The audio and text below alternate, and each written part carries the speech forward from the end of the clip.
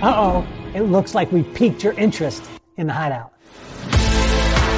First of all, let me tell you what the Hideout is not. The Hideout is not for hustlers, for grinders, or for people who are looking for a shortcut to what the world calls success. The Hideout is about growing as men, creating lifelong friendships, and having the time of our lives. Are you ready to tap in to the endless source that will take you from success to significance? The Hideout is 2.5 days of hiking, biking, and doing the little things that it takes to create lifelong friendships. I find that joy is nothing more than falling in love with your current circumstances and allowing magic to happen. And that's when we see growth in every area of your life. Have you accomplished your goals professionally and financially, and you still thirst for something more? Has success in these areas come at the expense of far more valuable things, like your family, your children, and your relationships? Alignment in business, strategic partnerships, and joint ventures all come from true relationships. The Hideout is designed to get to know people before you'll ever meet them. This is not your typical mastermind. The Hideout is focused on the one thing that will fuel everything: joy. And when joy is overflowing in your life, you'll find growth in your marriage, your relationships, and oh yeah, your business.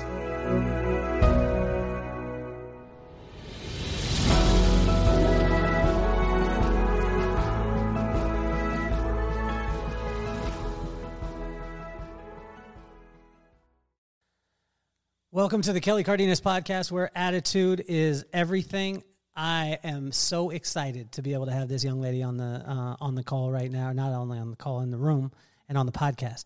I don't know if I want to look at her because she's so beautiful, or if I want to look at you, every single person out there that's been riding with us to help the podcast to be where it's at right now. But for those of you who know, this young lady was on the podcast. I believe it was episode 2. I believe so. I think so. And we talked, and it was amazing. It was one of the most listened to podcasts that we have. Because you are the coolest girl in America. That's right, baby. I believe that you need very little introduction, although I'm going to give you one. And we were talking over the dinner table the other night, and I was saying who I think you are, who, as far as a woman, as a phenomenal woman, and then a business owner, and then an educator, and then a business owner, and then a practitioner of the things that you teach people how to do, a platform artist, a mom, a wife, a friend, just a phenomenal human being. And you told me that from the very first time that I met you. You were like, I'm the coolest girl in America. And I said, can I hang? And you were like, you don't have your cool card yet. But I have since hopefully earned my cool card. I'm trying to keep it.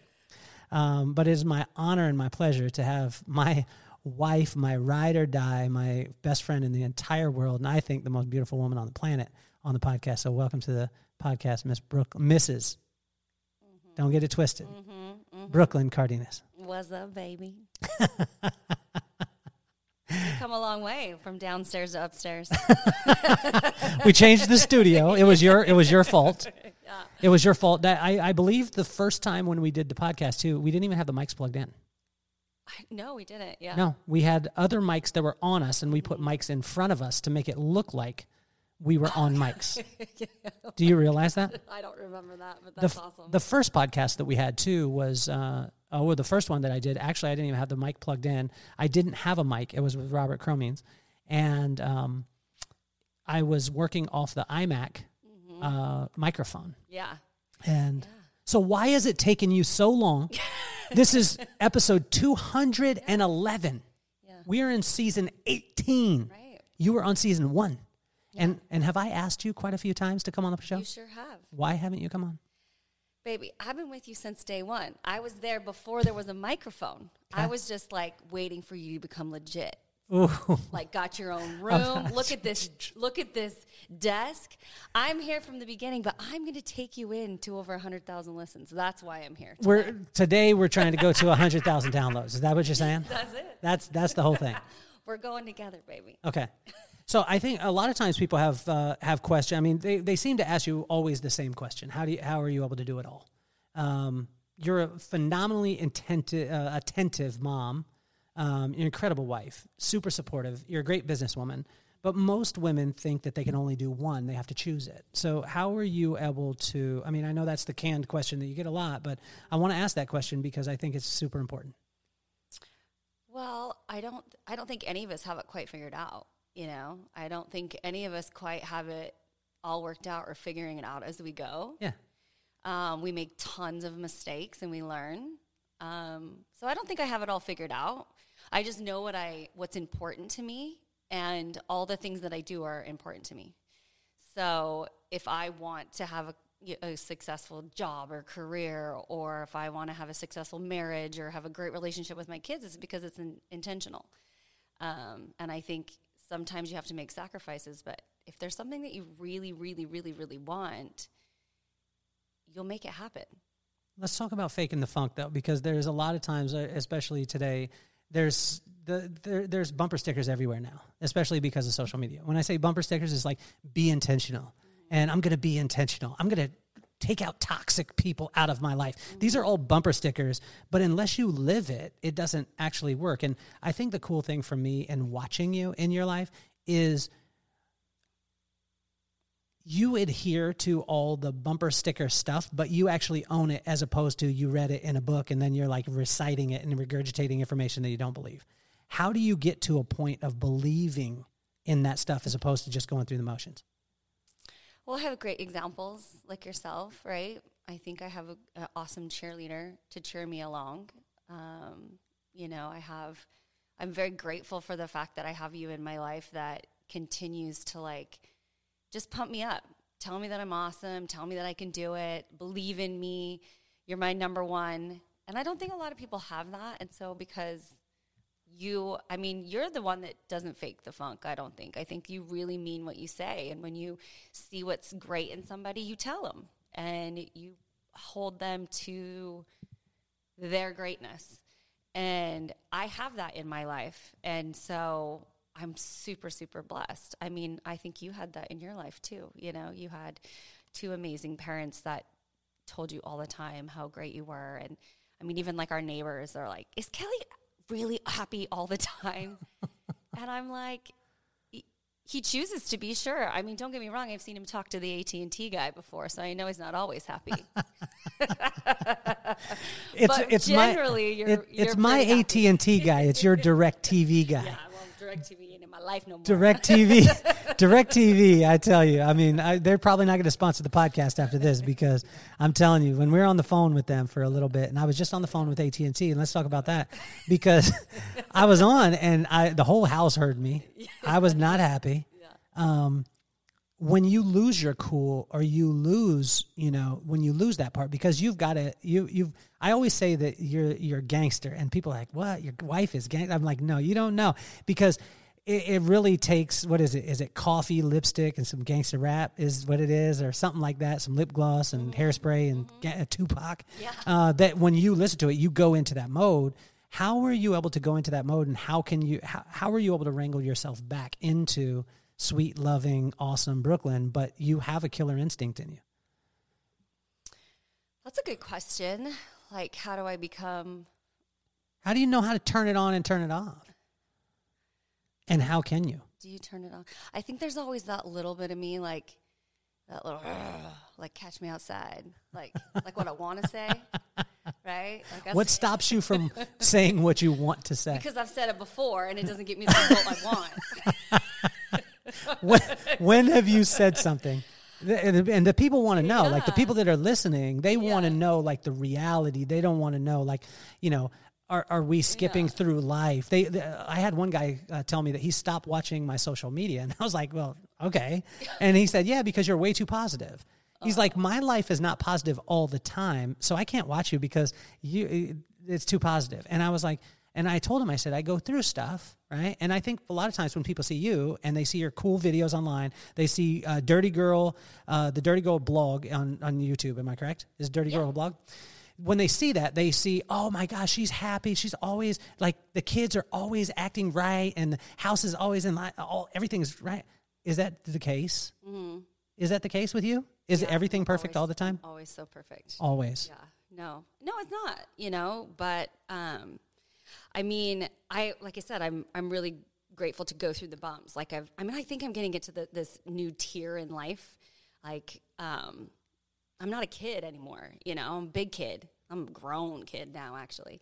But I mean, when I was younger, I remember like my conflict. I had a conflict. I think I've told you this story before. Like I had a conflict with one of my best friends, and we were fighting about something stupid. I don't even know what we were fighting about. But you know, she's tough. I'm tough. She's like, I'm gonna whoop that ass. And oops, sorry, can I say that? You can say whatever you want. That's Brooklyn. Yeah. So she's like, I don't know what we were fighting at. And she was throwing all this stuff at me, and I remember my dad asked me like, what's going on? I was like, my friend, she, you know, we're having a little outs, and she's talking some mess. And he was like, tell her to pull up.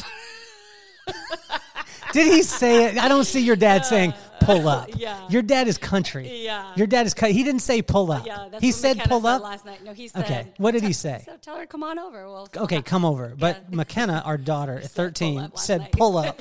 Yeah, she said that last night. She said pull up. There is nothing gangster in Carlsbad, by the way. I just want to let you know, except Brooklyn. There is not a thing. There's no street life in you know, there's e-bikes and Lululemon pants and sippy cups for moms with not sippy cup stuff in it. Jesus juice. Yes. Okay. So I just remember my dad was like, hey, tell her to come over. And that's how we dealt with things back then. So my friend comes over and she was thinking she's going to talk this mess. And we go in the back and I whip her ass. And then, you know what? We're friends again. You know, that's like how you used to deal with things. And I realized that's not like how you deal with it anymore. Like you can't just put hands on somebody anymore, especially at where I'm at in my life. You know, you have to like learn to like deal with conflict differently. And I feel like, so even though that's in me, like it's still there, I've learned that, you know, I think it's because of the examples that I've set, but like really, it's all love, right? Everything to me is all about love. And if you're fighting something or you're mad or you're pissed off, it's because really you're just hurt. And I've realized that I have to now take that perspective. Like if something's bothering me, it's because it's like somewhere down there, I got hurt. And so now I just want to deal with it differently because I want a different outcome. How do you deal with the hurt? Because I think there's a lot of men out there that are listening that, like, the hard part about having a cool wife, and I don't know if I've ever told you this, the hard part about having a really cool wife like you is I don't know when something's wrong because you're so cool. And so you deal with pain on a different level. Like you'll be like, no, I'm good. Yeah. Until you're not good. You know what I'm saying? Sure. And so that, like, help us, maybe help me as a man to understand, like, when you are that cool, like, what kind of check-ins can I do? Because when I just ask, then most of the time you'll just be like, nah, I'm good.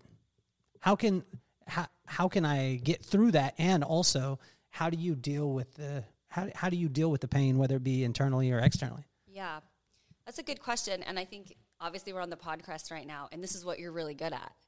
You're really good about asking those questions. Like, you know how to talk to people. You know how to, like, get the result that you want. Like, if you want me to be a happy wife, you're going to ask me, like, what's up? Like, how can I, like, you'll even say, like, did I say something to offend you? Like, you use that one a lot. That one. Yeah. You use that like I'm techniquing you? No, but I feel like you are really good at learning how to communicate. Like, you're good at, like, if I'm not acting the way maybe or as engaged or connected as I should, you'll ask me. And you're really good at that. I mean, that's why you're fantastic at what you do here, is because you know how to talk to people. You know how to, like, you know, find out, like, where they're at.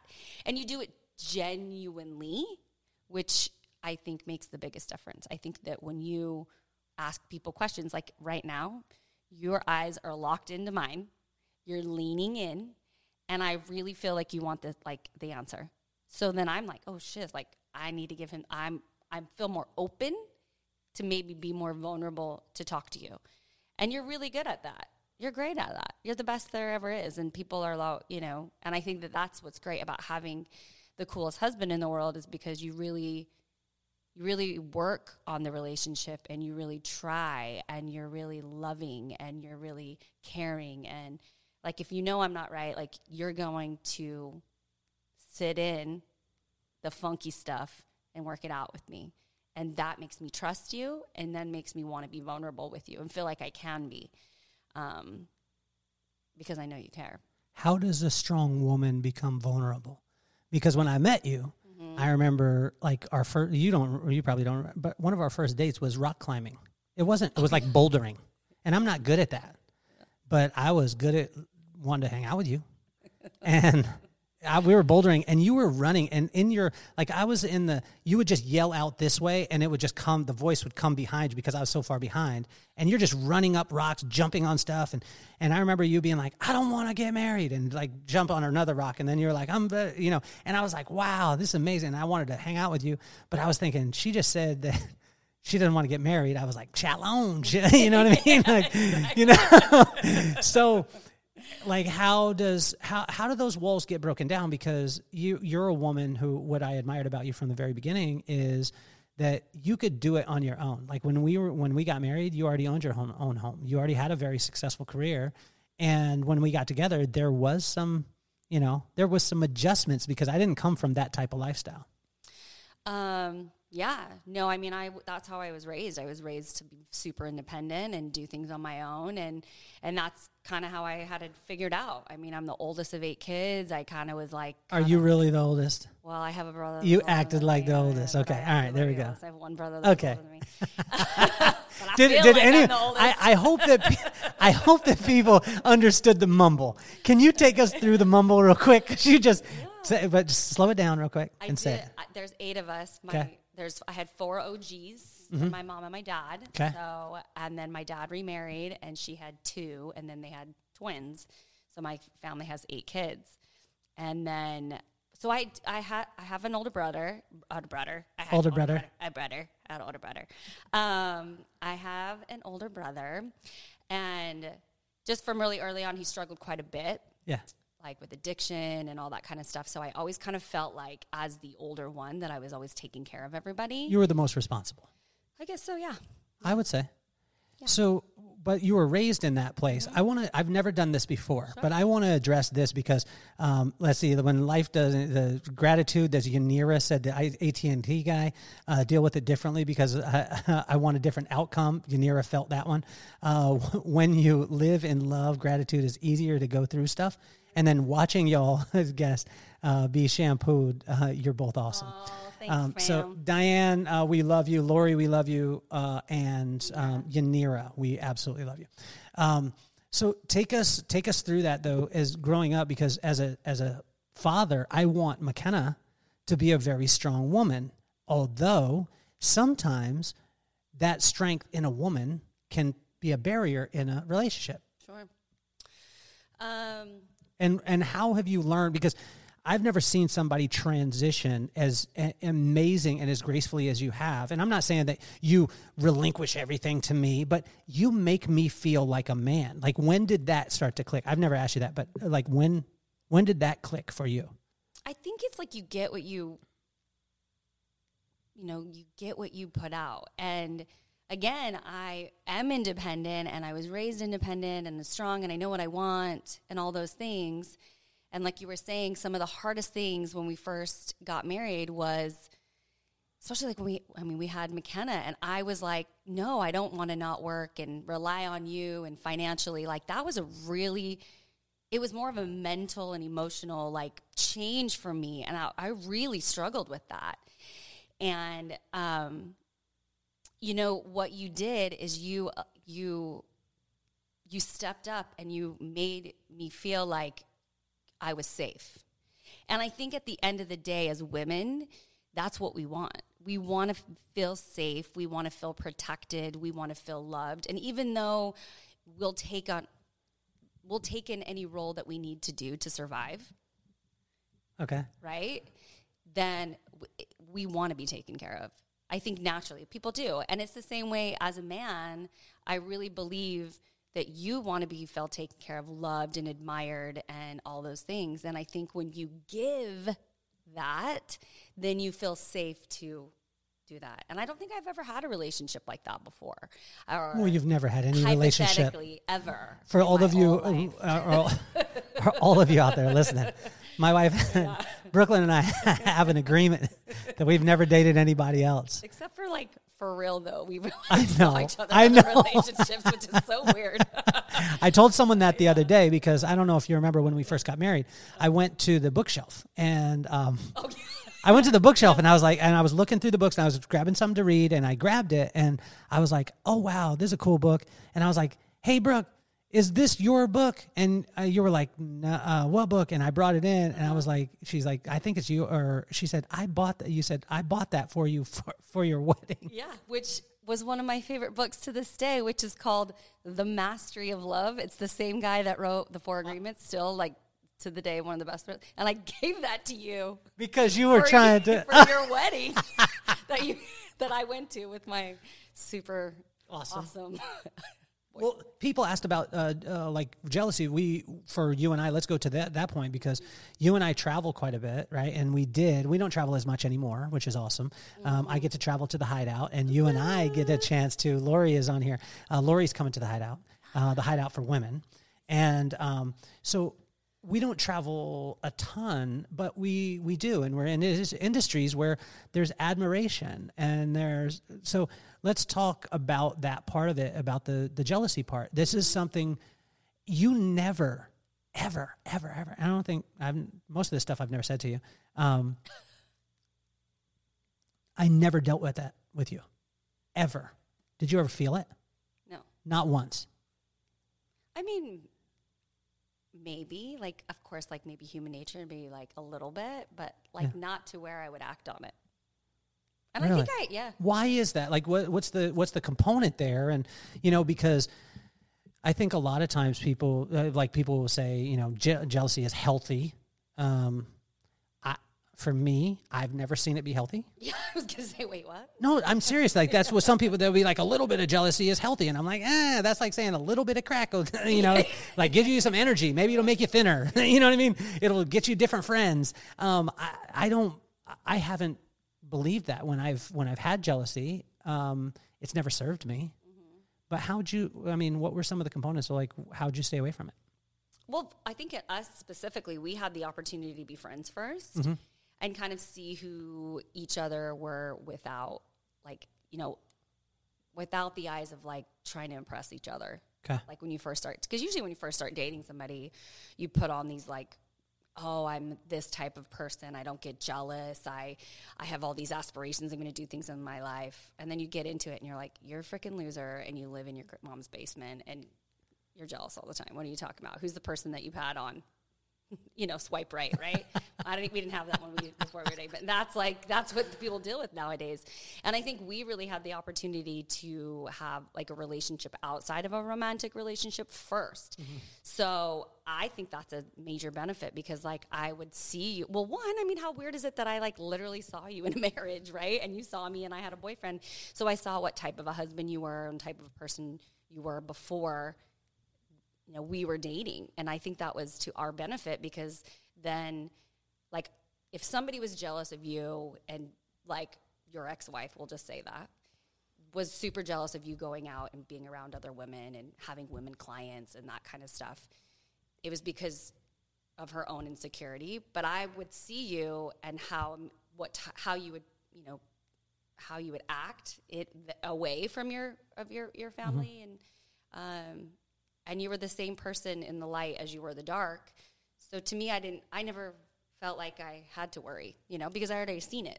I had seen it and I experienced it. I knew who you were, So when I started dating or when we started moving forward in our relationship, it was like, I already knew who you were, And I think even when we first started dating, it was like, we went through some rocky times. Like we went through some rock and roll before we even had things like romantic, yeah, and I think that was to our benefit because even now when things get like, tough because things, go, there's mountains and valleys but at the end of the day, I have so much love and respect for you because that's what our relationship was founded on. It wasn't, there was definitely attraction, but I think because of we had so much love and respect for each other as individuals first, that's what makes it so much better in the longevity. I feel the same way from you. People could say like, are you jealous, but I think it's because we have trust for each other. Like I trust you emphatically and I know that you do too. But I mean, like I told you, I mean, that was a non-negotiable from the beginning. I was like, listen, bro, I'm going to deal with some stuff. You're going to deal with some stuff. Yeah. But there's one thing, like, and that's my non-negotiable is like, if there's no trust, then we can't. I don't want to be in this relationship. So what do you think was the hardest part? Because people look at, say, marriage and things like that, and for me, again, I have people that would be like, oh, even I had a friend this morning, which Peter Anthony, he's an amazing guy. He was like, oh, you grew up in a middle-class family with just tons of love around you, and, you can succeed from that point too. And I was like, I guess I haven't told Peter the whole story. You know what I'm saying? Yeah. Like, and it's not that I came from, absolutely not, but there was a lot of challenges. And so what was the most challenging thing for you in our marriage? Like, I remember being at one point where all the bank accounts were zeroed out. This was about a year into Chicago. They were all zeroed out. It was in Winter Suite, and everything was zeroed. Credit cards were maxed. Credit lines were maxed. And we had zero money in the bank. Nothing. But I was working harder than I ever had in my entire life. And I remember just losing it and just almost collapsing in the front room. And I was looking at the computer because of the bank accounts, and you came up behind me and you just kind of scratched me on my back and you said, it's going to be okay. Like, we're going to make it through this. That was a pinnacle or a pivotal time for me. Have you had those? Have those what? Have you had those times? Yeah. Because you're so strong and you're so resilient that it's generally not me scratching you on your back and telling you it's going to be okay. It's the opposite way. But have you had those? And if so, what has been the scariest thing for you? I mean, I think I think we all go through those peaks and valleys, right, in life. And I think that's what I'm saying. We've been through. But for us, like, mm-hmm. what was the scariest time for you? Through our. I mean, honestly, the financial stuff with that, like when we had bank account zero, like, that wasn't scary to me. I knew it would be okay. Yeah. I guess I'm just superficial. No, I'm just joking. I mean, we were a young family. I think we had just got married, we had a baby, and I think we were it was scary. But I knew it would be okay. Yeah. But I think that because I could be that for you because you were that for me, and I mean, I think maybe because of your resilience, and I'm not putting words in your mouth, but you'd been through some crazy stuff, growing up, and you always knew that it was going to be okay. Actually, it was better than okay. Like, look how you came. I mean, what do you think it is? Do you think that was the way you were raised? Was it your foundation? I believe it's your foundation that you have a huge faith and trust in God. Yeah. I mean, I know that that's what it is. And sometimes I believe, and this is something that I've learned, from you, is that, and now with being out on the outside, during it sucks. But a lot of times that's how God's preparing you, right? Like, you have to go through that because you've asked for something bigger. So a lot of times he was like, hey, you want it, you asked for it, but you may not like the process of it. You said you wanted to go big, double up, okay, we're going there, but you're not going to maybe be so happy. And it's maybe the lessons that you needed to get to that next step. When you're in it, it doesn't feel like a good lesson. You're just kind of pissed off and mad about it. But I think that, because of you, and I don't know, I mean, how did you get that? How did you get that faith? I mean, was it your example that you had growing up, or is that just your experience? I think it was a mix of both. I think it was, mama and pop, seeing them go through what they had and surviving, Mm-hmm. and pushing through. And, my mom was always just about literally the joy, just falling in love with your current circumstances. And people hear me say that and they're like, oh, did he, get with a marketing company and they created his thing? No, all these things, seriously, you knew my mom, you knew my pop, and these are all things. The things that I'll say is those things. And so I think it's a combination of that, like mom and pop. I think it's being the baby in the family because I was protected. I was so blessed by my friends and my brother. My brother was, and to this day, he's such a crazy protector of me. And I still think that there's things that he doesn't let me know of because he's protecting me. He probably talks to you because he talks to you. He loves you. He chose you. And so that aspect, and then the part of literally getting kicked in the face, getting kicked in the teeth, getting kicked in the throat, having my head stomped on the ground when I was down. Like all of those things, I think, is the recipe inside of it. And the main thing is that faith in God. And I've been very fortunate because all of my friends and all of my family and everyone around me has always encouraged me in that place. And I was just telling Rob the other day that for me, it's been tough since Pop left because that encouragement that I used to get every single day.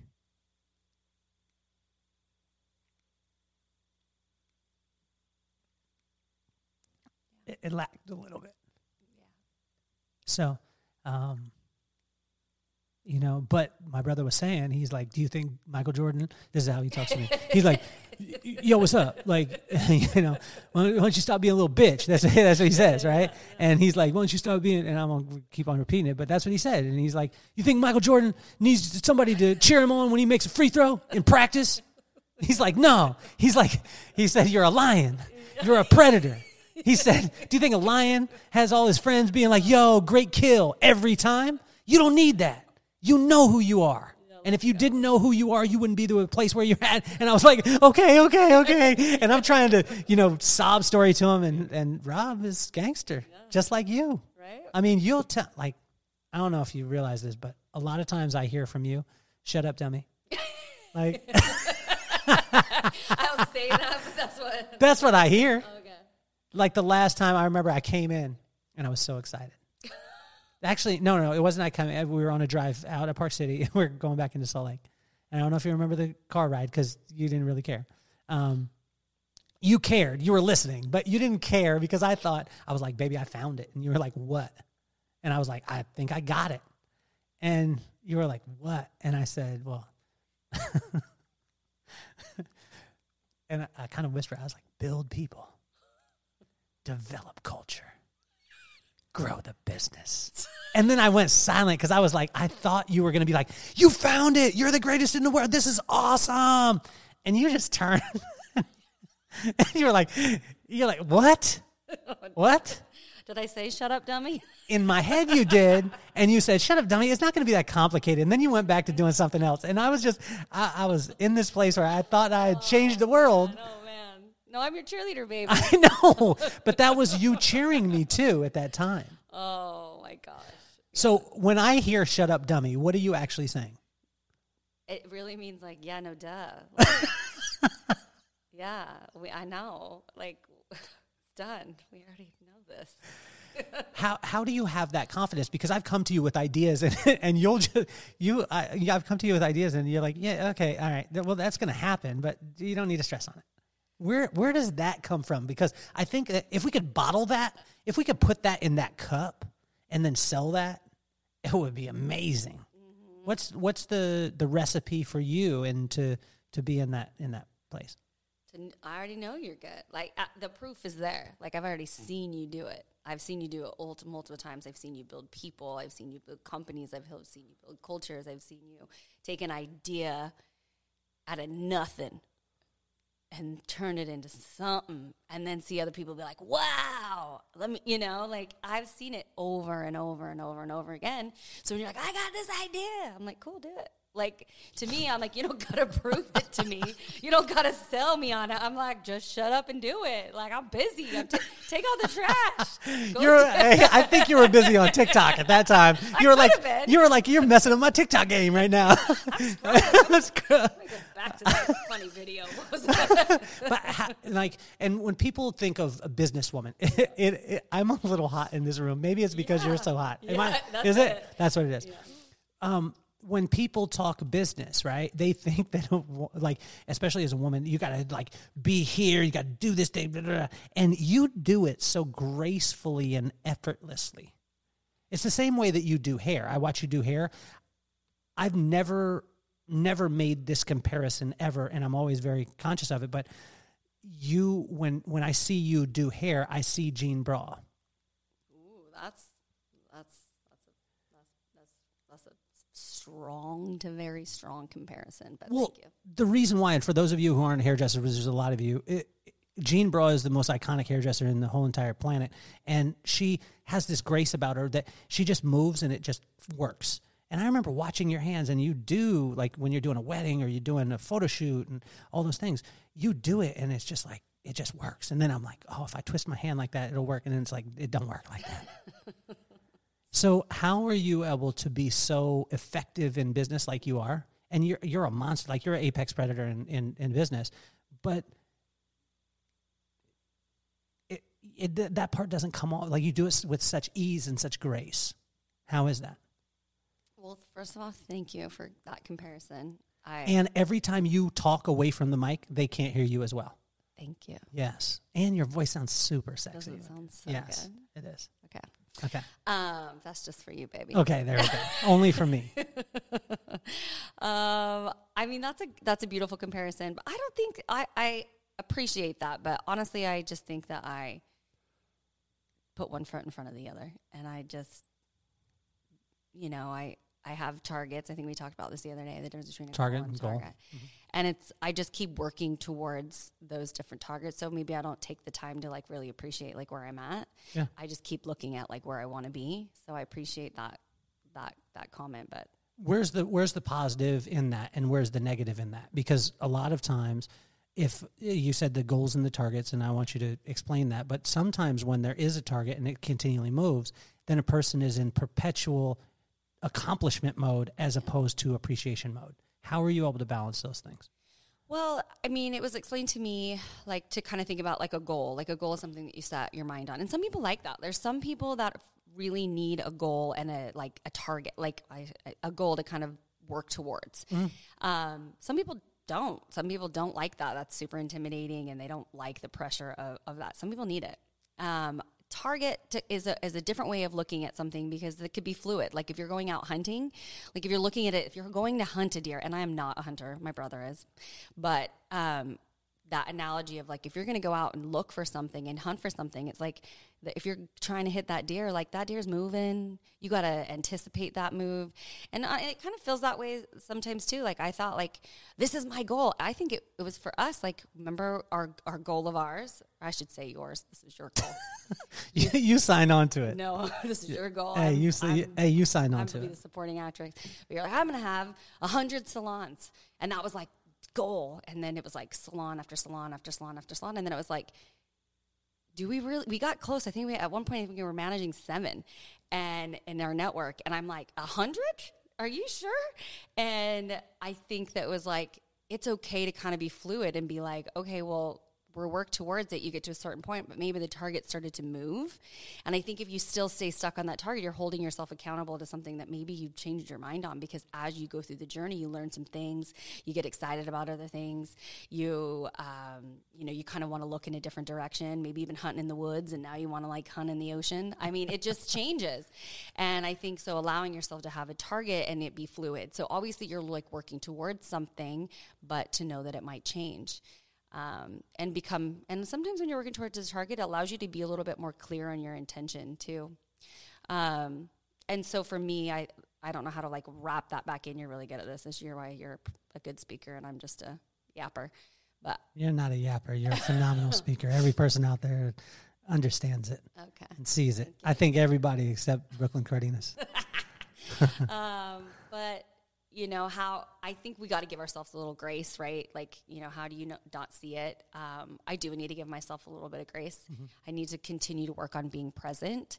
And that is just something I really try and do is that, learn from the past, look to the future, but just enjoy right now. And that's something that's really, really important to me right now, especially because I understand how fast time will go and thinking about we had the opportunity to take a huge long pause mm-hmm. and really look at like what was important. And I think about like the things that are so important to me are the ones that like aren't going to last forever. So it's just like our kids, like in 10 years, they are not going to want to be with us. So are we trying to like work our lives around and being present for them? And it's hard and it's sticky and it's messy and it's wonderful and it's amazing. But, that's worth it. So, I need to be grateful for what, for what I have, and whatever I have is enough. How do you stay in that when some people could say, you know, yeah, I want to spend time with my kids, but you know, I've got bills, or I've got debt, or I've got, you know, I have to be doing this thing, and I have to be creating this legacy. I was that guy. And I thought that if I go, and I got to open up to me the other day, he said, you know, we spend our whole life trying to capture the wind so we could bring it home to our family, and then we could become the hero. And when we get home to deliver the wind that we captured to our children or to our family, they look at us and say, I just wanted your time. Yeah. But how you have this amazing way, you don't call it balance. How do you do that? Like, how can a person say, like, but you don't understand, Brooklyn, because I got to do, and I have a 13-year-old. So what am I supposed to do? What do you say to that person?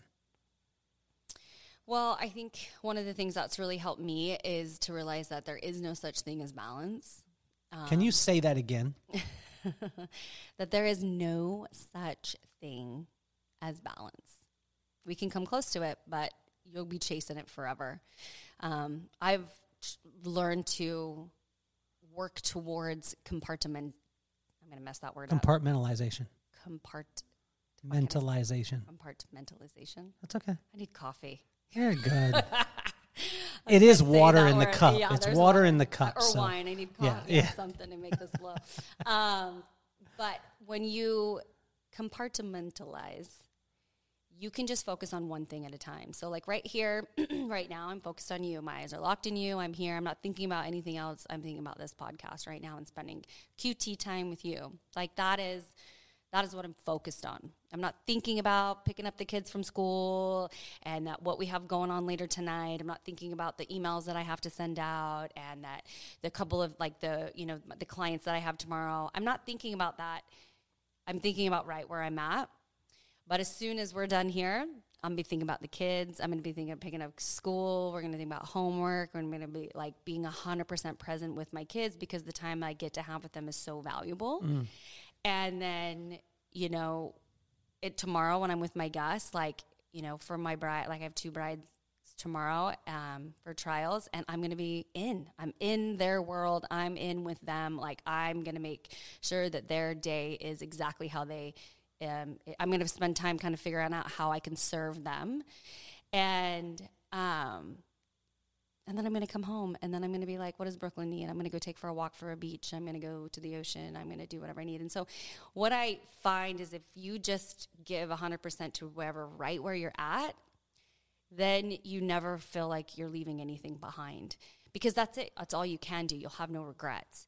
If I'm spending all this time now worrying about what's tomorrow, then I'm not serving you or the time that I'm in. And I'm, not serving them when I see them next. So I think it's just, as opposed to trying to do it all, figuring out what's worth it. And that's what I think the balance is like, if you feel like, oh, I have this, and this. I think it's mostly moms. We deal with mom guilt. And mom guilt's like a real thing. And as moms, we're like, but I want to do this and I want to do this, but then I feel bad about that. Like, we have to realize no matter what you do, you're going to have mom guilt. It's always going to be your fault. There's always something that you could have done more. That is just innately in your life. So you just have to realize, like, let me just do the best that I can and learn and make it better. The other thing is like having a group of people around you, like having a group of people around you to love you and support you. I mean, I think you have the same group. I mean, one of the things that I think is unique about both yourself and myself is that we have friends that we've been friends with our whole lives. And like a big group of our friends, you have that. You have your bros and I have my girls and we've been friends forever. And it's like, you go through it all, but no matter what, you have somebody in your life to like love you and support you and lift you up. And I think that's really important. And if you don't have those people in your life, you need to get some. And I told you this the other day. I was like, man, I need some support in my life. I need some ladies support in my life. And this morning I went on a walk with my friend Jessica and met with one of her friends this morning. And it was like, yes, that's exactly what I needed. It's like you need other people to kind of help pump you up, especially women. We do really well in a community in having and supporting each other. And I find that if you aren't around a bunch of girls that like pump each other up, you need to go find some. Sorry, not sorry. Well, let's go. I want to go into a part that you spoke about tomorrow. You're going to be doing 2 weddings. To put it in perspective for the people listening, and I brag about my wife all the time, not just because she's my wife, but because she's the best at what she does.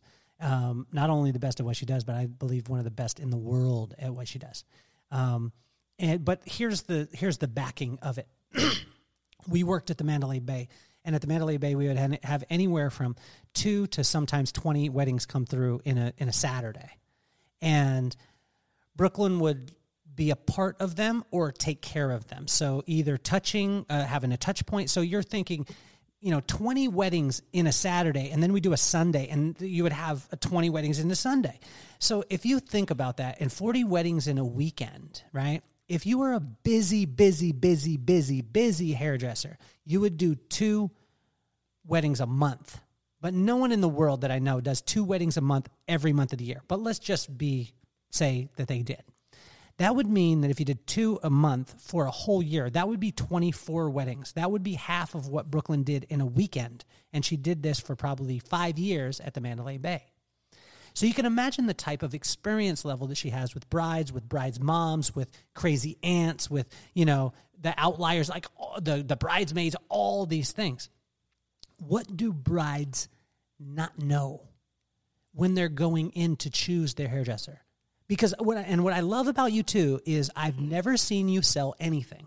And I watch you on calls or whatever it is. And it's literally like you'll tell me this is my bride or that's my bride, and But what do most brides out there not understand when they're going to choose a hairdresser? Yeah, I feel there's weddings are awesome. They're amazing and they're wonderful and they're super special, but it brings up a lot. Like there's a lot of emotion, whether it be happy or nervous or excited. There's a lot of emotion, and it's all good. But I take it as a big responsibility that your glam team is who you are with before you go and get married on that day. And so even though they'll say this, like the day goes by so fast, a large portion of it is you getting ready. And so that moment or that experience needs to be just as thought of as the walk down the aisle and then the party. That's how I feel about it, because I've been there, and I've been when it's great. I get when it's wonderful and special and magical, and I've seen how it can take a turn for the worse. And so I take it as a big responsibility that that goes flawlessly, amazing. I want the bride to feel incredible. And so a lot of my work that I do with the bride happens on the front end of the wedding. And so we already have connected. I anticipate any snuff. I kind of understand who she is and what she's about and what she wants her day to feel like and look like. So that morning of, I'm her protector. And that is more than just doing hair. Hair is secondary to me. And I think some people understand that. And I would say most women, especially my brides, is that they want to feel like a glammed up version of themselves. If you are a normal girl that never wears any makeup and wears her hair in a ponytail, and you bring me this, you're not you want something that's not realistic, right? And it's fun, but most of the time what happens, if you have all that hair and all that makeup, you don't necessarily feel like yourself. So then there's this extra layer of emotion going into the wedding because you don't feel like yourself. Wow. And so my job is to make sure you feel like yourself. So I need to know, who are you, what are you about, and how can I support you and make you not only look good, that's going to happen regardless. That's going to happen. It's about how can I make you feel great. And you'll hear people say that, but that is something that's really, really important to me. And I think I've done it so many times that it's important to me. And so I know if we're on the same page with that, let's go. Let's do this thing. Let's get married. And you know who you want to be with. I know what makeup artists I want to work with because they run on time. I know what wedding planners that I want to do because they're not bothering the bride on the day of little details. I've watched you become a wedding planner. Well, So it's and sometimes I have to step in, right? Sometimes you have to be that. Sometimes, what do you need me to be? I need to be that. Sometimes I'll have to pull the bride out of the room. hey, I need you to step over in front of this mirror. Because the energy is getting a little off and I can see it, and I need her to come back to center, right? And so I'll say, come on, let's go ahead. I need you to in front of the mirror. I'm going to have you step in the bathroom. Go ahead. The bathroom's not quite big enough, Mom. I'm going to have you step out, right? Hey, Mom, I need you to go run an errand. It's really important. I need this, and only you can get it. You know, somebody needs a drink. Somebody needs some water. Somebody needs a ride. I mean, there's several times when they forgot to call, how am I going to get it, the extra people to the wedding? And I'm like, get in the car. Let's go. Let me call the limo company. I mean, there's just you have to be willing and to do anything. And I think that's just because I've done it for so long and kind of learned to anticipate people's needs before they need them. And so then they feel safe, you know? And that's ultimately what I like to do. How do you stay so true? Because I've never seen, I've witnessed this, and I haven't told you, but I've never seen you take money for something you didn't believe in. And the reason why I say that is because when you said, if you're my bride, let's go. If you're not my bride and you're willing to pay me, I won't take your money. Mm-hmm. And I've watched this over and over with you. And some people in business would be like, no, all money is green. And I watch you, and you build relationships with people because you're willing to say no. How important is that? And then how have you been has it been a conscious decision since the beginning? And I've watched this with friends. I've watched this in business deals. I've watched this with all the stuff. You're like, if it ain't real, I don't want to do it, and I won't take your money for it. Yeah, I mean, I feel like for me now, I know the questions to ask. Or even sometimes I get even all the way into the trial, and it's just we're not on the same page, and I'm like, this isn't it, you know? But I see it not only in weddings, I see it throughout. I'm not talking about just your wedding business. Mm-hmm. I'm saying I've watched you, and it's like, if it isn't real, you don't want any part of it. Has that been a process for you, or was that born in you?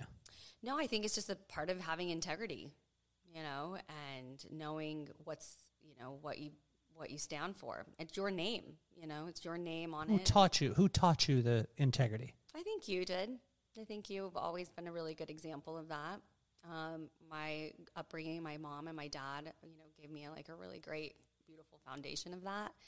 But I'm really, really lucky that I have a really great example of things and to bounce off stuff, because I'll come home from something and we'll work through it, and you're like, okay, well then was it worth it? No, it wasn't. So I learned that lesson, and I will not be doing that again. And like I said, I appreciate for where I'm at now. That's why I said the reason why I know who my bride is because I've been in some not so great situations when I'm like, that was not worth my Saturday away from my family. I don't feel like I executed in the way that I could have. How could I get better? I always want to get better. So if I don't feel like it aligns, then it's not really worth it. Like again, time is so valuable. I want to make sure that it's worth my time and it's worth their time. And if it's not, I mean, there's a lot of people that know how to curl and pin hair. A lot. So with you too, as you go along and you're constantly wanting to get better, how do you manage that from not overtaking you? Because I have seen people where they won't be in the appreciation stage at all. They're just like, no, it sucked. I've got to go bigger. I've got to go stronger. And you always seem to have this super graceful balance, and you talked about that there's no such thing as balance. Maybe you're just compartmentalizing it. But how do you keep yourself from, just beating on yourself and wanting to get better? Like how are you able to stay in that place? How do I stay on beating myself and wanting to get better? Without wanting to? Because there's sometimes where you'll come home and you'll say, I could have done better. I could have done this. I could have done that. But it's almost like it rolls off your back. Like you release it. Like, what is your method of releasing? Because most people hold on to stuff. Mm-hmm. And then they end up carrying Tuesday during Wednesday and Thursday and Friday and Saturday. And by the time they get to Sunday, they're carrying 6 days of weight and they can't be present. Yeah, that's a good question. I appreciate that you feel that way. I do, that I don't carry it with me. Because there is I mean, there's sometimes when you carry it with you when you're hungry or, you know what I mean? Like if you're hungry or you hadn't had coffee or whatever it is, you're like, look, I'm mad. I'm joking. I I mean, I think if you are passionate and you love something, you'll get better at it. Okay. You know, I think if you really care about something, you'll continue to figure out how to get better about it. And you'll surround yourself around people that will help you grow, and push you. To how do I like leave it? Like, I don't know if I do. Thank you for saying that. But I feel like I just know that like there's going to be another opportunity for me to get better. So what have the kids taught you? What have the kids taught me? Yeah. Oh, gosh. What have they taught you, like, about yourself and just in general? Oh, wow. This is like a whole nother podcast. That's mom podcast, right? Maybe that's a new venture. I know. Well, for my beautiful daughter, McKenna, she is such an amazing, sweet soul. She's the one that, like, when you walk into a room, she can feel where people are at, and she always wants to go and be with the person that needs it the most. Like, she's a feeler like that, and she's so gifted, and she's an amazing artist, and she just connects in a whole different way, and she's always kind of been that kid, and I'm not like that. Like, I'm just more of like, and so she's taught me how to be softer and kinder and more patient, because I just wanted to yell at her, just go and do it. And it's like, oh, well, she just completely shuts down. And so I've had to be more patient and more understanding and learn to just encourage her and meet her right where she's at and not fix things. That's a huge lesson for me. And she continues to teach me. As a teenager, it's been tough. And teenage girls, for those of you that have teenage girls, like, you know exactly what I'm talking about. They test you every single day. Every day it's a new thing. As soon as you think you have it all figured out, it changes. It's tough. I was a 13-year-old girl. I told you this right when we got together. 13-year-old girl, 12-year-old girls are tough. Because we have all these big hormones in this little tiny body, and we don't even understand it all the time, you know? I mean, I'm still learning. I'm like, oh, that's why I'm crazy, you know? So she's taught me so much, not only about myself, but just to be a kinder, more patient, loving person. Maddox is oh my gosh, he's just like full of joy, right? Like right? He's so happy about everything. Like, he was happy about Fresno. Dude, yeah. He was like, he had to go on a work trip, and he's like, yeah, we're going on a plane, and we're going to do this. I mean, but he's just one. He was that way when we got to security at the airport. Yeah. He was like, Dada, we get to go through security. I was like, okay, cool. Yeah. Okay, girl. Yeah. He's just like so much joy, and it's true. Like, he'll look you right in your face and be like, oh, Mom, I love you, Mom. You know, and he's just that kid, and you just know he means it, and he has so much joy for life, and that it's infectious. Like, I remember one time, like, I'm not a golfer, I don't golf, and it was important to him that we went to the golfing, and we went golfing. It was just like we were eating gummy candies and driving the golf cart all crazy and hitting the ball and chasing after it, and everything was fun and a game. And I was like, this is the most fun I've had without alcohol and my friends in a really long time. Like, oh my God, I'm like literally have so much joy and like just so much fun. And he's that to be around. And it's a joy to be his mom. And I think that he teaches me a lot into that, and to stay in touch with like being that kid and like finding joy in everything. And God, we're so lucky to have these little humans that like that test us and challenge us, but like are so freaking cool, dude. We did a good job. I mean, they have a good daddy too. They got a great mama. Yeah. I think it's cool because, you know, for the people that are listening they can hear like when you were talking about the wedding, you were talking about the wedding, and you weren't really talking about the way that the pins went in or the hairspray went or anything like that. You were talking about all the other things that caused that one thing to work. And you were a master at that. And, you know, whether it be through your integrity in business or your, you know, working on your technique, and I see you on the weekend and you're, you know, constantly working on your craft and all these things. It's amazing, like, because when people look at you and think, oh, she's just so natural, not to say that I don't think you have natural talent, but as your husband, I get to see you work on what old people think that you have naturally. And I watch you, and you work on all these things, and then you get into the situation, and everyone's like, wow, she's so graceful. And I'm like, because she was up in the kitchen with 17 doll heads, or she was talking to this person and going through this. So it's amazing to be able to see, like, you really bring a story of, like, most people are focused on that one thing. Like the little girl who was focused on the Golden Globes. How'd you get to do the Golden Globes? I know a girl named Kalina. I met her 20 years ago. I became her friend. No. I asked you, how'd you get to the Golden Globes? I met a girl named Kalina 20 years ago. She became... No, stop.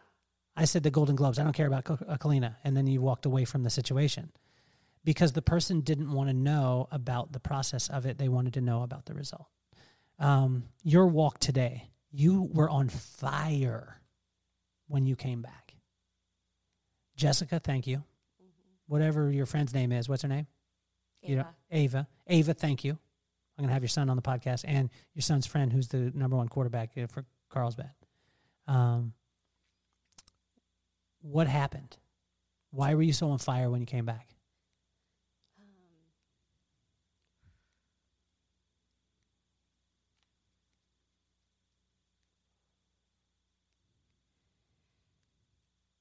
We just prayed for each other.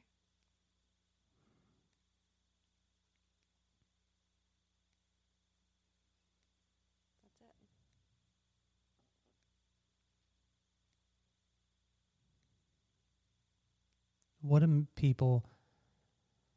What do you wish that people knew about prayer?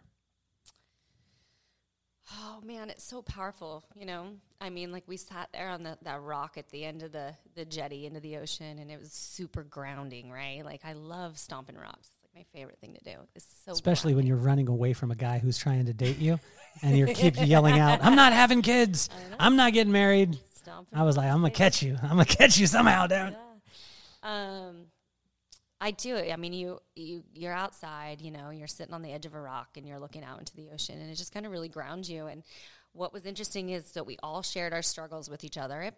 But it was like we just lifted each other up. And these two women are so strong in prayer, and they just, speak life and love into each other. And a lot of times it's so beautiful to have that, to be able to have that access anytime, is to, you just ask for help or exactly what you need, and the patience to get it. I'm like super emotional right now. What is happening? How does a strong woman ask for help? I think that's what strong women do, is they ask for help. I told you, I said, I need some women in my life. And God brought those two women to me today. And it wasn't even me. I didn't even tell them what was going on in my life. I just listened to them and prayed with them. And I was like, wow, you guys are strong and beautiful and powerful. And we just lifted each other up and asked for love and help and grace and patience. And it was just like, wow, to have that community in people is huge. And my life's not perfect, but to have somebody to know that, like, that everything's going to be okay, and that, by the grace of God, there's love, right? That's all you need. All you need is love, baby. Define love. That's super philosophical, but I think that's all there is. All there is love, And like I was saying earlier, it's like, if anything in the absence of is what we're familiar with, right? So if you're feeling mad or sad, it's because you're feeling hurt or the absence of that. And the reality is there's abundance of it, and you just have to ask for it. I find a lot of it in nature and just going out and being outside and just being in the beautiful and just seeing that, like, there's joy in everything. But that's really what is the heartbeat of life, is love. That's all there is. That's truly what I believe. And when you think of, like, and if you're, whoever that God may be to you, it's a representation of love and pure love. And I think that's all there is. So probably 3 years ago, I was just telling Peter Anthony about this. About 3 years ago, we had a dog walk, and that dog walk really changed our lives. Oh, yeah. And we were on the dog walk, and I remember you kind of asking, in not so many words, like, what do you want to be when you grow up? And I told you. And I was scared to tell you because it was like, it was different from what I was doing at the time. And it was different from what we were doing as we got a family, we got all this stuff. And I remember you just look at me and be like, how much money we got in the bank? How much we spend a month? Yeah. Let's go. When I tell people that story, they're like, and I leave it at that. Then they're freak out, like, whoa, what do you mean? What was the rest of it? And it was like, there was not really a discussion. It was just that type of support. And it was like, let's go. And to give it context, our business was at a place where, it was flourishing at a place. It wasn't like it wasn't doing well. This was a Seinfeld moment. This was we're going to end this thing on a really high note. And literally walk away, and walk away from it. What was going through your head at the time? And how were you able to stay so calm to move into something and move forward into something that you had never, it was unknown? Because there's a lot of people out there that are dealing with fear, stress, anxiety, depression, because of the unknown. And you seem to forge into the unknown and be like, yeah, I'm here. Like, give me some Tupac, some lip gloss, some hairspray. I'm in. Coffee, too. Got to have some coffee. Sometimes some wine. Mm-hmm. Only in the morning. I'm just joking. Not in the morning. How are you able to stay so calm during, going into those kind of things? Because that was massive. Sure. I think we asked for it. We asked for it. I was like, you dream big. And we were like, what do you want? I think the question was not what you want to be when you grow up. It was like, what do you want? And so grateful for the opportunity to pause. Thank you, COVID. Yeah. Because when you get there, I feel like we were doing so many things that we felt like we had to do, and not as many things as that what we wanted to do. And when I think we took that minute to pause, we thought, what's important to us? And I think we put our family first. Our family was number one. And then it was like, what do we want to do? What does the next 10 years look like? And that feels good, to be able to kind of decide. And what I'm grateful for is the foundation that you laid. Because within our company, we were never just a company of people. We grew people, and we were a growth company. We grew people. We never hired outside people. We hired from within, and we grew from within. You went from assistant to stylist to director to leadership to, and those people that were in those leadership positions, and that's what you've done forever, was grow leaders. It came to the point where for us to allow those people to step into that next role, we had to step off and do something else. We had to show them that it wasn't just the end. There's more. And then there's more. And then there's more. And then more and more. And I think that it just seemed like the natural progression. And it felt good because it was a choice. It's something that we wanted to do and not had to do. And so I wasn't scared at all. It was like, let's go, and it doesn't mean to make it easy. It was just felt right. And so, and everything that you've ever said, that you've ever wanted, has always come true, because I believe in you. And, everything that you said, well, I want to do this. And I was like, okay, let's do it. And then you go and do it. And then I want to do this. Well, okay, let's go do it. And so I was never scared. I don't need to be upset or nervous or scared or anything like that. I'm calm, because it's it's not my first time, It's like, I've seen this before. So people are like, I think other people were freaked out, which I think made us kind of be like, wait, what? Yeah, we're just doing this. And I think it freaked other people out. What? Did you got those questions too? Oh yeah. People were like, what do you mean? But then what it taught me is that, you can be well, I don't even know quite how to say this, but other people kind of put you in a box and be like, well, this is what success looks like. And I'm thinking what? I'm going to go do all these, I'm going to be spend time with my family. I'm going to do these things. I'm going to challenge myself. I'm going to totally put myself in a room where I have so much to learn. And it's going to be a chat. I'm so excited to grow. And people are like, but, and I think that was people's reaction that made me almost kind of wait, what? I don't know. Did you feel like that? Well, it's funny because, I had people close to us, and especially, I think they're more protective, really protective of you. And they came to me and they were like, okay, so how are you going to make money? That was it. It was everything. They were excited. And when I told you, I said, I want to do the podcast and I want to speak and I've been speaking for 30 years. And I remember my dad, I was like, Pop, like, I'm giving myself some time, man. I'm new at this. And he was like, stop, boy. And I was like, what? And he's like, you ain't new at this. And I said, no, I'm new to the game of podcasting and stuff like that. He's like, no, boy, for 30 years, you've been podcasting with people that were sitting in your chair and you were talking with them and you were learning all these things. So you aren't new to this. You aren't new to the game. And that was a different thing. And he believed in that part. But honestly, I always would get, I don't know if you get this, but as a man, I always get, okay. Oh, that sounds so cool. Oh, that's good. How you going to make money? Mm-hmm. How you going to make money? Yeah. And I could tell you this, like, I have never, ever, ever, ever, and this may sound crazy. I've really never written down a goal, ever. I've never set a goal like I've got to do. I've told you, hey, I want to go do this thing, but it wasn't a goal. It was just like, hey, I want to do this thing. Mm-hmm. And I also never knew how I was going to make money. Well, don't you feel like if you do what you love, then like the money comes? It does. Yeah. And that's what I'm saying. Like it just seemed to flow. Like it was like, I remember telling you the concept of the hideout.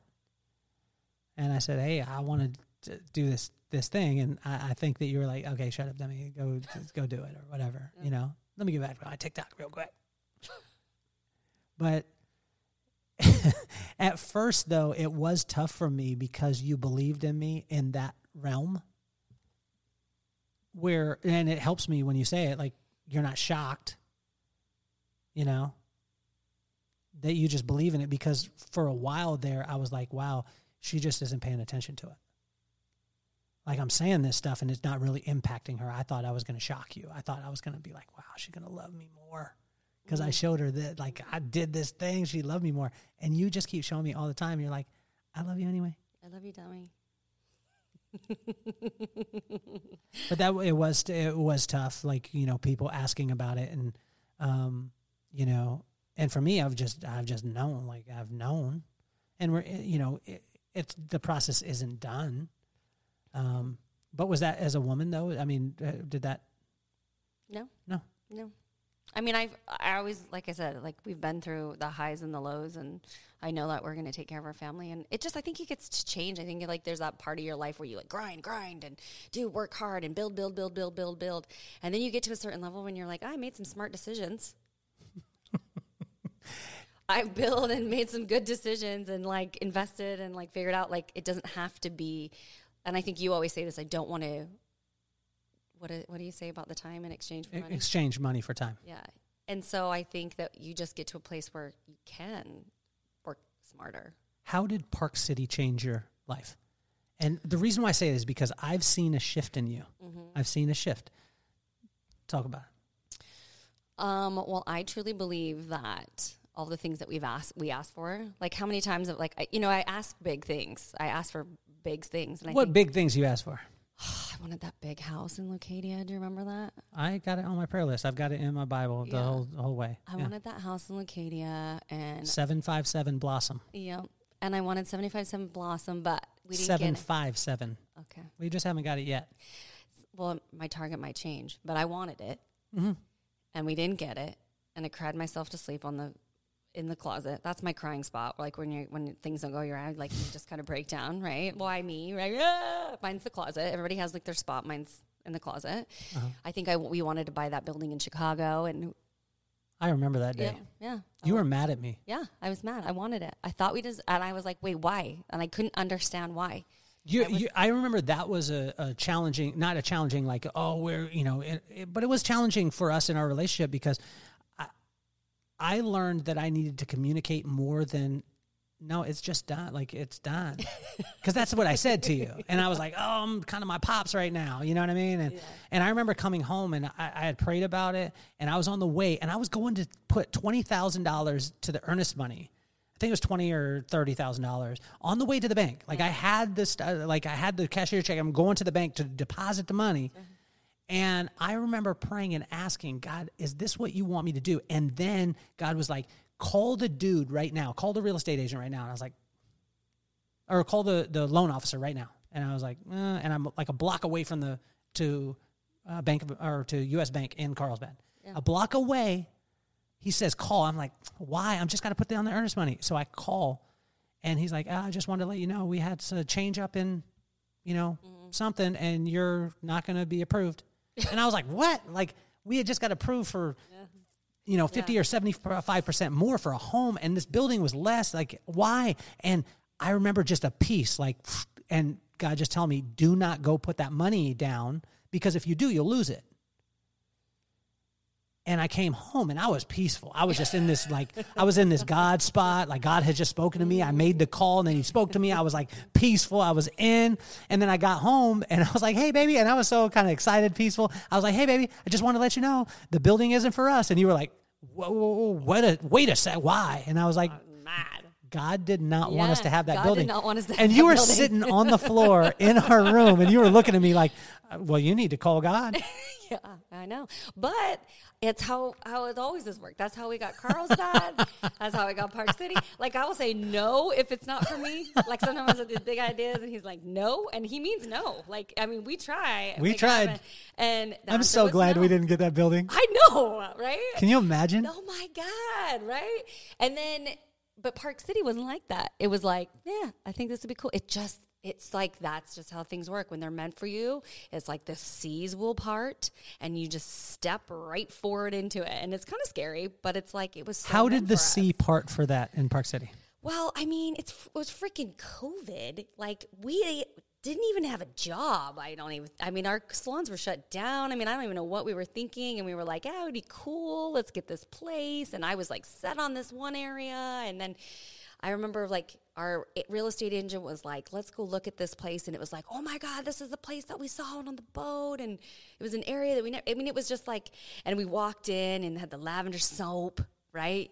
And Kelly's That was it. That was it. Kelly's like, the soap. I was raised on gangster rap, and I remember, not raised, my parents didn't raise me on gangster rap, but as kids. Yeah. And I remember when we walked in, I pumped the soap, and I looked at myself in the mirror, and I said it audibly, out loud, I'm going to buy this bleep bleep house. Okay. I said that audibly to myself, and I said, because they got lavender soap. And I looked at myself, and in my head, I was thinking, when my friends ask me, oh, did you pick it because of you? No, because of lavender soap. That's how I do it. Yeah. Boom, boom. Like, so gangster, baby. That's the way I did it, like in my head, and I said it. Yeah. And then I saw the view. Yeah, I know. That's you saw the view. You know how you always tell me that cool? You're like, be cool. Like, we walked into this one. You weren't cool here. I was like, no, how much? This is it. Let's go. I got to have this one. Yep. Like, and you're like, no, be cool. Like, don't be I wasn't cool in you Park were City. Not cool. You were like, let's go. I'm like, okay.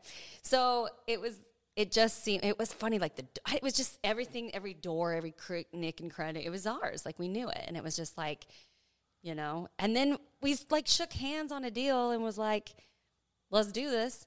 And then we walk away, and it was like, did we just do that? Did we just shake hands on a deal?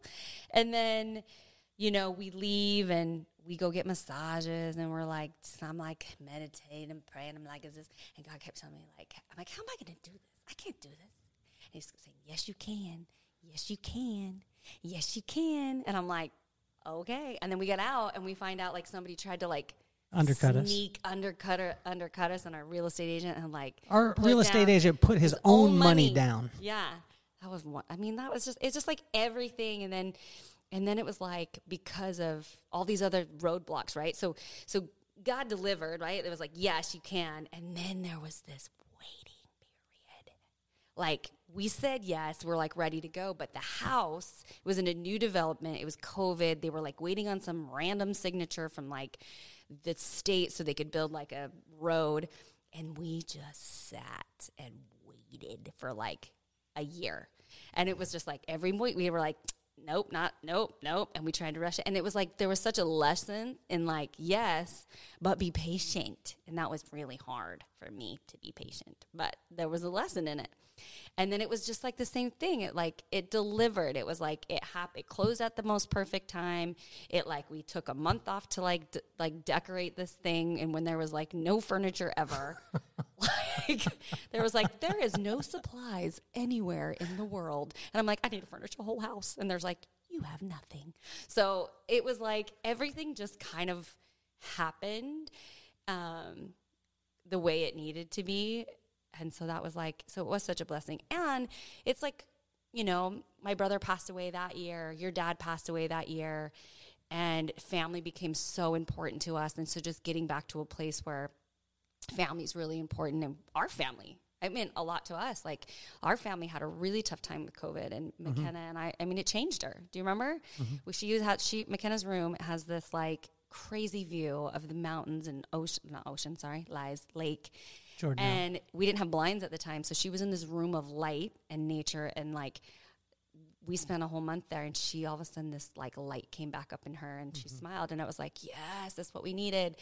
And so that was huge, just getting back, like you said, stomping rocks. When I'm there, I just see the mountains and I want to stomp rocks. And I know you don't like hiking, but when you're there, I do you now. like it now, right? Yeah. And so we learned how to mountain bike together, and you love being on the lake, and it's just so good. And it's just what we needed. I mean, not that the place we live sucks. This place is absolutely amazing, but we're so blessed. We have both, And so, when you go through something hard, it's like, there's just, it's just that another peak of the mountain top. And we're so blessed. We have exactly what we need. And I have wonderful kids. I have a wonderful husband. And I'm grateful because everything I have is enough, And it's nice to have more and want and desire and grow. But I think that's truly what being grateful is knowing whatever you have is enough. And I am more than blessed. So the whole reason why I started the podcast is because the two special people, Maddox and McKenna. Who both of them are. I don't even have to tell you. But I started because I wanted to take iconic people, and I think the most iconic person in all of our lives and in our home, whether it be here on Seaward or there on Claim Drive, the most iconic person in our household, in our home is you. And you are truly the foundation of who we are as a family and as a unit and as a legacy. And I wanted to take McKenna and Maddox, and I wanted to show them that Mama, although you are a superhero to us, you're a human being. You're a little girl first. You're a little girl who dealt with divorce early. You're a little girl who loves her pop and has a great relationship with him, but it wasn't perfect. And a relationship with your mom, but it wasn't perfect. And because of all those things, you now are a superhero to us. And that you're an icon because you're a human and you've gone through things. And the fact that we're going to have to change the name of the whole episode because whatever you have is enough. That's massive. What advice do you have for Maddox and McKenna? And if you could use both of their names, that would be awesome. McKenna, you like to know that I made you a mom. Yes, you did, my little princess. You made me a mom, and you changed me completely. And you'll know one day when you experience that. And just right now when you said, I'm not having kids, just know when I was 13, there's proof I said the same thing. But you changed me. You taught me how to love deeper and more unconditional than I could ever imagine. And you will continue to do the same. You continue to teach me that. You love people, and I'm in awe of you. And you're beautiful, and you're smart, and you're kind. And you will have everything in life that you ever dream of because of who you are. And you are an inspiration to your dad, and you're an inspiration to your brother, and you're an inspiration to me. And thank you for leading our family in love. Maddox. I freaking love you. You are amazing. You're naturally gifted at a lot of things.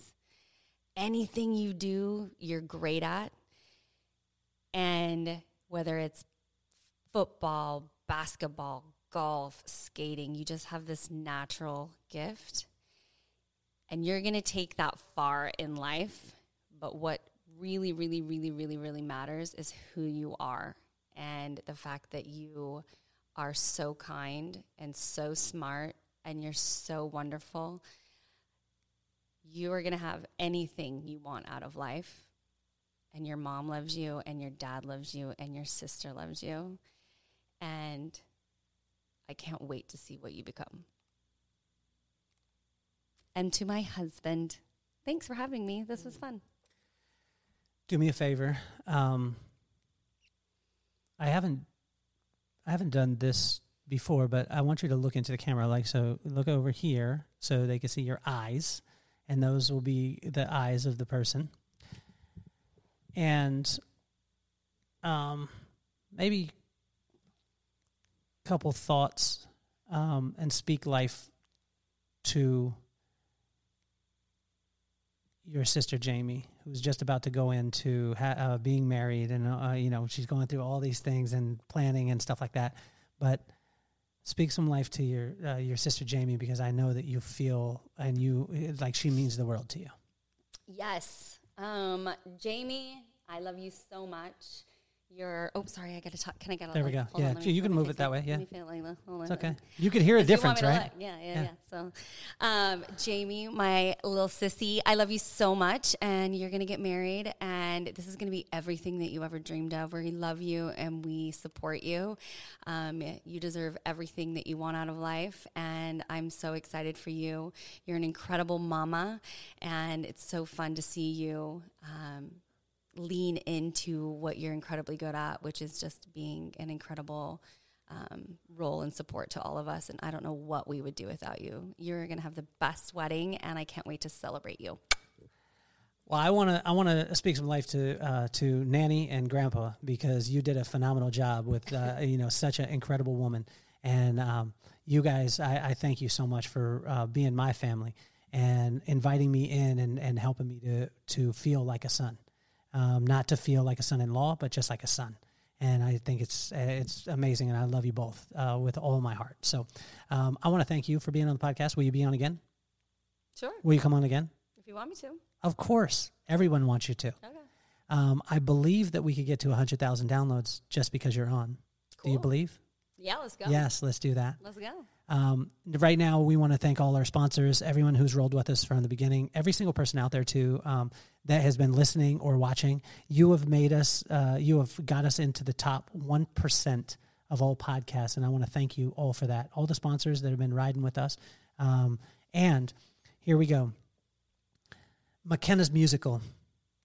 I have in the whole, all the seasons of the podcast. This is a start of season 18. I don't ask for stuff. I ask for maybe a share it with your friend. But I am going to ask that all of you go to the link. That there's going to be a link in the bio, and it is the AOMS, which is Aviara Oaks Middle School. There is a musical that my daughter wants to do, but the public school needs funding, and so we have to fund this thing. And I said I have a lot of cool friends, and they could donate whatever it is that you can. But we have a goal, and that goal is pretty large, but based off a bunch of people, it's not that large. And the drama teacher, Mrs. Anderson, I want to give a shout out to you. Mrs. Anderson was kind of almost skittish a little bit about asking for the amount that she wanted. And what I want to say to her is, ask for what you want, and it will come. Don't ask for what you think is okay. Ask for what you ultimately want. And we asked for that the other night, and she told us a number, and we want to hit that number. So there's going to be a link. It'll say donations for McKenna's school musical. Anything, $1, $2, if you have a couple thousand, whatever it is.